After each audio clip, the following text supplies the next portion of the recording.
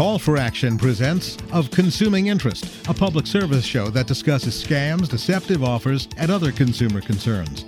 Here's the director of WJLA 7 Call for Action and your host, Shirley Rooker.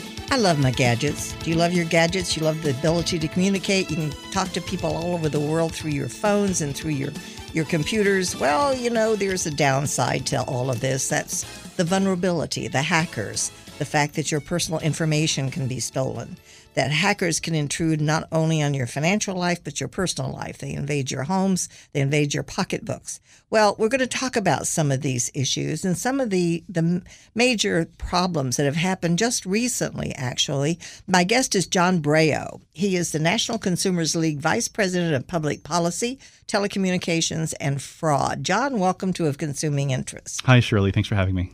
Well, you know, there's some interesting things going on these days, and you publish some. You have some publications that talk about it. You're fraud.org, and then what you call the data insecurity. People can go to fraud.org to sign up for it. It's a monthly newsletter? That's right. So our fraud alerts are a monthly email that we send out to consumers, to media, to members of Congress and other policymakers about emerging trends in fraud. So through our fraud.org website, we collect thousands of complaints every year. And because of those complaints, we see trends emerging, sort of new twists on old scam, new tech that the scammers are employing, new ways they're trying to get money out of you. And so our goal with these fraud alerts is to get ahead of those trends, to let consumers know what to look out for before they become victims. The Data Insecurity Digest is an email that comes out every other week. And it basically highlights the news that consumers can use when it comes to data security issues. So here are the new ransomware threats that are affecting towns in Texas, like we're seeing right now, or what you can do around the latest breach that's occurred, or what Congress may be doing to try and pass stronger laws to protect us all. That's what the Data Insecurity Digest is. They're both great resources. Consumers can go to www.fraud.org and sign up for them. It seems to me like there's needs to be a several-pronged approach on here. Educated consumers, businesses that really develop everything they can possibly to protect us through their technological abilities to block the hackers, and then the awareness and government action as well. So there's a lot of players in this whole thing. It seems to me. Would you think? Yeah, you know, there's no one silver bullet that's going to solve Right. this problem. Our data insecurity crisis is something that's grown up over the past 30 years of the internet being a part of our lives. Scammers have been taking advantage of the web and of technology since as far back as the telephone or telegraph. And now with the internet, it's even easier for scammers from around the world to target everybody here in the United States. And that's one of the problems, is that we don't even know where these frauds come from, where the hackers come from, where they are sometimes. I think they use multiple tricks to keep from being identified. I don't totally understand it, but I know it's like you're moving from phone booth to phone booth. That's the old technology. Right. Yeah, it's modern crooks are from all over the world. I like to say that they are as sophisticated and networked and savvy as any Silicon Valley CEO. Unfortunately, rather than building technology that we all want to use, they're using their brains to defraud millions of consumers out of billions of dollars. John, do you have any idea how much of this is individual hackers, groups of hackers, criminal groups, or government-sponsored in some cases? Yeah, well, you know, the estimates vary. They're all over the place, but certainly I can tell you that all of those groups that you just talked about are involved in scamming. We see organized phishing attacks coming out of Eastern Europe, out of the former Soviet Union, that are trying to hack into businesses, steal data that they can then later resell on the dark web. You see sort of low-tech spoofing campaigns coming out of places like the Philippines. That's where a lot of our robocall problem is coming out of right now, in places like India, where you have call center fraud. You have people in Jamaica and the Caribbean who are impersonating people from the IRS or Social Security, calling us at all hours of the night to try and get sensitive information or getting us to send money. So it's really an international problem. And there are certainly plenty of homegrown scammers right here in the U.S. Yeah. Yep. So there's no sort of like one place in the world that's safe from scammers, unfortunately. Yeah. I just heard the other day of people in Japan who are getting scammed, seniors there, Basically, the scammers are in places like Southeast Asia and China who are learning Japanese specifically so that they can call elderly people in Japan, because there's a huge older population of Japanese, to try and scam them out of money. And it happens because the scammers see an opportunity. Yeah. The targets they're going after have liquid funds available to them, so somebody's going to try and steal it. Yep. It's really a global problem. It is. You're absolutely right. No matter where you live, you can be vulnerable, and no matter what your age, actually, for that matter, because we've seen younger folks who fall victims to these frauds as well. So I'm sure you have as well. You have too. Let's talk about some of the things that have happened recently that have been kind of interesting and a little bit scary. I mean, I think everybody heard about the Equifax breach, which turns out the solutions to that weren't all that they seemed, were they? You and I were talking about before that we went on the air. Yes. So unfortunately, the Equifax breach was one that no matter what steps you took to protect your own data, you could have fallen victim to this anyway, because Equifax has so much data on all of us that they use for very legitimate purposes. Unfortunately, that data got compromised because Equifax was sloppy in protecting it. And the FTC recently levied a pretty large fine on them and to try and get some of that money back into the hands of consumers. So they offered free credit monitoring, which most of us already have available to us because of other hacks. But interestingly, they offered consumers refund checks. And unsurprisingly, millions of consumers asked the FTC to send them a check. And so the FTC had to turn around a few days later and said, because of unprecedented interest in this, we're not going to be able to give you as much money as we said we were going to give you. So, consumers are kind of, you're damned if you do, you're damned if you don't. Gotcha. Unfortunately. Yep. Yeah, you're absolutely right. And the problem being is that when you hit a huge number of people, like in the Equifax one, I can understand the company not having the money to give all of this. And, I'm a great supporter of our credit bureaus because they make our life possible. Mm-hmm. But at the same time, you want to make sure that they're protecting us. Let me ask you this. Maybe you don't know the answer to it, but when something like this happens and we learn about it, why can't this be applied across an industry? Is it just because there's something so unique about that one particular system that allowed the hacker to get in? Or is it something that is there a universal lesson to be learned? I don't know enough about the technology, and perhaps this is not a question you can answer. But it seems to me like we should be in a learning process from what happens in these hacks where we've lost so much information. How do we prevent it again? And I know a lot of people are looking at that. But before you answer, let's just take a brief pause here to let our listeners know that they're tuned in to Of Consuming Interest. I'm Shirley Rooker. My guest today is John Brayo. He is the National Consumers League Vice President of Public Policy, Telecommunications, and Fraud, and we're discussing some of the data breaches and how they have impacted consumers. So back to my question before we took a break, John. Are we learning? Are we learning from what's happening in these data breaches? We are learning. I think that companies are increasingly seeing the value of investing in protecting their users' data. Unfortunately, the scammers are also learning, and so you hear this term thrown around in the data security world very often, is that it's a whack-a-mole game where you take care of the problem in one place, like Equifax, it pops up somewhere else. Yeah. So I've often heard people compare the data security problem and how you address it to things like hurricanes, right? We can't predict when a hurricane may fall, may happen, but we have standards in place, building codes that say, for example, that your house has to be able to withstand winds up to a certain part. We require people who decide to build their homes in hurricane-prone areas to get insurance for that. And I think the same could be said about data security. Mm-hmm. It's a good analogy. There's no way to stop all breaches and be 100% secure, but there are steps that companies and individuals can take to reduce the risk. Unfortunately, most of us can understand the risk of having our home blown away in a hurricane, but it's very easy for companies that are collecting vast amounts of data about us, both through our own actions and involuntarily, like in something like Equifax, to look the other way.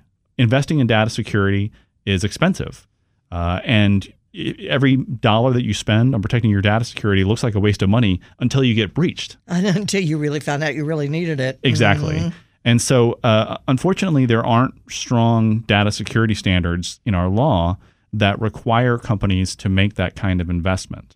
And but one of the problems is if you become so restrictive, then you're stifling innovation, you're stifling businesses, you're putting a very heavy financial burden on them.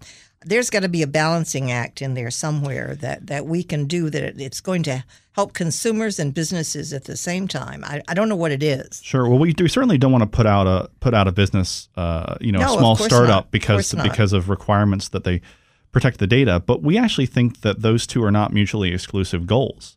By protecting consumers' data, you build trust. You do. And that's trust right. is essential to our modern economy. And if consumers stop trusting the people that they're giving data to, they're going to stop giving it to them. You got a good point there. That's bad for the whole economy. But now it doesn't seem like people don't like Facebook, for example, who is huge fine, huge fine. Yep. Billions, I gather. Yes. Whoa, can't even think Biggest of those fine numbers. in FTC history. Wow. What's going to happen to that money? Do you have any idea? Well, typically what the FTC tries to do is give money back to consumers. That's for the first strike. In this case, Facebook was a second, or some would even say a third-time offender. And so that's one of the reasons why the FTC was able to levy such a big fine. Now, is that money going to end up in the Treasury? I think that's probably more likely than consumers getting a check from the FTC for what I think Facebook it would does. be very hard to determine damages for one thing and distribution of funds for the other. But that's okay. I don't mind money coming into the Treasury. God knows we need it. But going back to the Facebook thing, you would think that a tech giant would know how to protect itself. But this isn't the first time this has happened. Well, the scale at which companies like Facebook are acquiring consumers' data presents a challenging engineering problem. When you have data on 2 billion people, whoa, that's how many users that Facebook has globally. You can imagine the amount of data that's coming into their system, and you may be able to protect some of it. But it's difficult to protect it all, which isn't to say that Facebook should be let off the hook. Right. They should have been protecting the data better than they were. They had practices in place that allowed companies like Cambridge Analytica to take that data and use it in ways that none of us would have expected. We would not have wanted to know. Right, yeah. Exactly. So there's, I think, as they often say, with great power comes great responsibility. When you're talking about a company as big as Facebook, I would say they probably have more responsibility than most when it comes to data security. Well, one of the things that you wrote about, and I hate to pick on Boeing, but it was the Boeing 787 being vulnerable to, it just makes me shudder to think about when you're up in an airplane and a hacker's targeting you.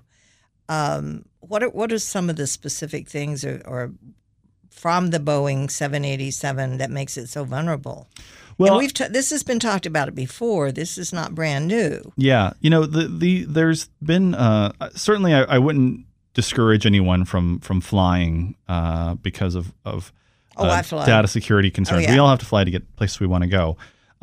And to be honest with you, most of the attacks on something like a 787 or other airplanes have been done sort of theoretically.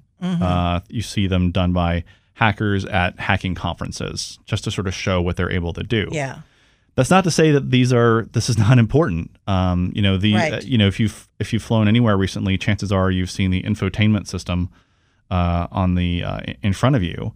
Those systems can be vulnerable, and if you can get into that system, chances are that you can probably get into other systems, much more sensitive systems. Sure. What about the cameras that are installed in some of these airplanes, the seat backs? I think that is an infringement of my privacy. Yeah. That just really frosts me. Yeah, well, I think we should all be carrying the little stickers. I know I have one on the camera on my laptop. Same here. Unfortunately, there are so many cameras all around us. Not just honestly, if I was worried about cameras, these are in our homes. Yes, so that's a little bit different. And I think everybody has to make a decision about what they're comfortable with. Right. You're right. Yeah, we and- were talking before we went on the air. We were talking about personal assistance Yeah. and whether or not you're comfortable with it. I'm not, but I don't. A lot of people who do. So. But you know what? This is what gets to the point I was just talking about earlier. That if people stop trusting the technology, they'll stop using it. Yeah, that's true. And so we've got to make sure the companies have got to make sure that they're protecting the consumers, or they're going to find themselves without a product, but not being able to sell the product. So, yeah, you're right. And I've never run into sort of a tech company that seems intent. I mean, apart from fraudsters, it seems intent on wanting to, breach our data. But there's a tension in wanting to make as much money off of the consumer's data as possible. And sometimes it overwhelms common sense when it comes to privacy and data security. Right. Well, I think we all have to sit back and think we have a valuable commodity, and that is our information. But unfortunately, the companies have it, and they use it, and sometimes we're victimized by it. So I guess you have to look at it in several aspects as to what it provides you in terms of convenience and ease. For example, shopping online. Right. I love it. I mean, what can I say? So easy. I love having unlimited email. Oh yeah, for free. Same here. Exactly. I mean, this is the right. this is the conundrum. People often talk about the privacy paradox in sort of the privacy and data security world. When you poll consumers and ask them, what do you think about privacy, or is it important to you? Right. Overwhelmingly, privacy is important. Companies should be taking steps to protect it. But they don't really live that out sometimes. But Let's just take a brief pause here on that happy note. And you're listening to Of Consuming Interest. I'm Shirley Wooker. My guest is John Brayo. He is the National Consumer League's Vice President of Public Policy, Telecommunications, and Fraud. And we're talking about all of those things. Very interesting topics here because they affect all of us, whether we think they do or not. You may not be a big online user, and you may think, well, I'm pretty private, but you can bet that your credit was in Equifax, your information.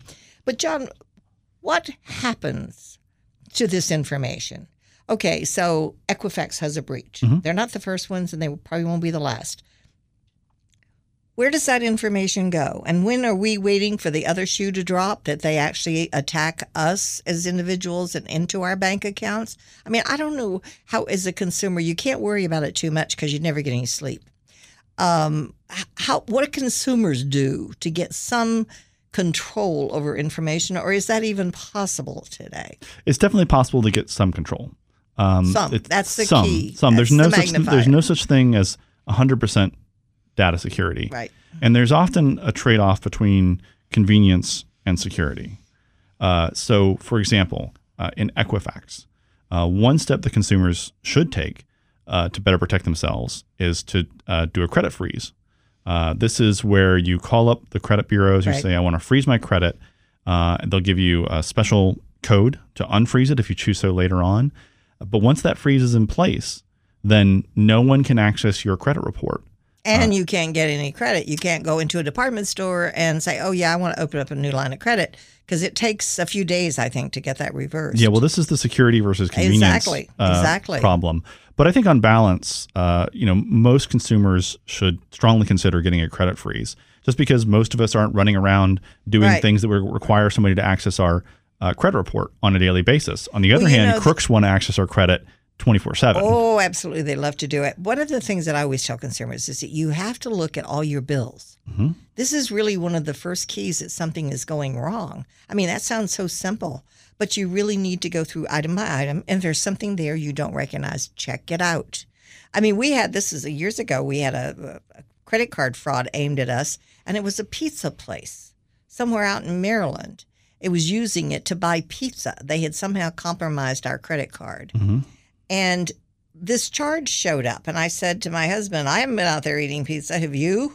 And, it turns out he hadn't either. Right. But it was a charge there. So when we started tracking it down, we found that the credit card company actually just changed our credit card number, which is a nuisance because you have to go change it in all these places. But nevertheless, it was just a beginning of the type of fraud that can happen. But there are little things that you can do, too, to help protect yourself, and that's just to keep an eye on all those accounts. Yeah.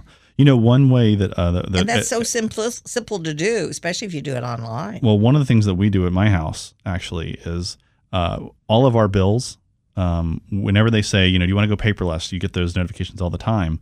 we always decline those because, at least from my point of view, if I get a piece of paper in the mail, I've got to do something with that. You got to look at it. If I get just an email saying your bill has been posted, it's very easy to just ignore it. Say, oh, well, ignore good. it. I don't have to worry about that this month. Yeah. So sticking with paper bills, I think is one way that to help consumers stay on top of that. Now, there are lots of services out there that'll help to monitor these bills, look for possible fraud. But again, it's the security versus convenience. That's to allow those services to do that, you have to give them access to your data. So it's a constant trade-off. But another step that I think consumers can take to better protect themselves that's fairly easy is to use a password manager. So most of consumers have a stunningly large number of accounts on services across the internet, things that we've signed up for years ago that we don't even remember. That's right. And each one of those can be vulnerable to a breach. Now, the problem is that consumers tend to reuse the same password again and again because we can't remember hundreds of different passwords. So using a password manager, it's just a little add-on you can add to your browser or add into your phone. You'll have one password to remember. That's your master password. Make sure that one is strong. But then the manager basically can create unique passwords for all those different accounts. That allows you. I have lists of passwords, I'm afraid. Yes. So this is something that'll actually most consumers can use. That's not difficult technologically. And it is. Can you trust the company that does it? Well, it's an app, right? It's an app or an add-on to your browser. And like I said, there's no 100% safe solution, but you do reduce your risk by having. But you got to know the company that's offering it to you because they're going to have all that information. They will have all that information, but it's better to have one company. At least you with could a go strong, blame them for everything, rather than having the same password across lots of different. What do they do? Websites. They issue. So when you go in there and you put in your master password, then they tell you what the password is for that particular account, or do they generate random passwords? They'll generate random passwords for different accounts. So I don't even for half of my accounts now, because I've been using Password Manager for so long, I don't even know what the password is for that account. All I know is that my Password Manager automatically enters it in and lets me into the account. Now, that one master password, I use a company called LastPass. I'm not endorsing them, but I use LastPass. That account, not only is it a long and strong password, it's also locked down with multi-factor authentication, which is another thing that most consumers can do. Most of us are used to logging into accounts. You put in your email address or username and password, and you get in. Well, that's very vulnerable to hacking. Of course. So with multi-factor authentication, what you'll see is that if somebody tries to log in to that account from a new computer, or if you try and log into your account from a new computer or a new device, you'll be prompted to provide a second code. Usually this is a code that may be provided to you with a text message to your cell phone, for example, or through a secure app that generates the code. That's another step that'll help most consumers reduce their risk. It's not foolproof, but it definitely makes you safer. Well, it gives you some control. I mean, don't you sometimes like just having a sense that you're doing something positive for yourself? Yeah. I mean, I think that can be, but it also does some good, obviously, because it does make it more difficult. Well, particularly for your very sensitive accounts. Oh, yes, things like your financial accounts financial and information, whatnot. your primary email account, your social media accounts. Those are the ones that I think hackers most often try to target because they're often keys to getting into lots of other accounts. Yeah. So lock those ones down. It opens the door to your life. Yep. What can I say? Well, this has been great, John. Thank you so much for giving us such fabulous information.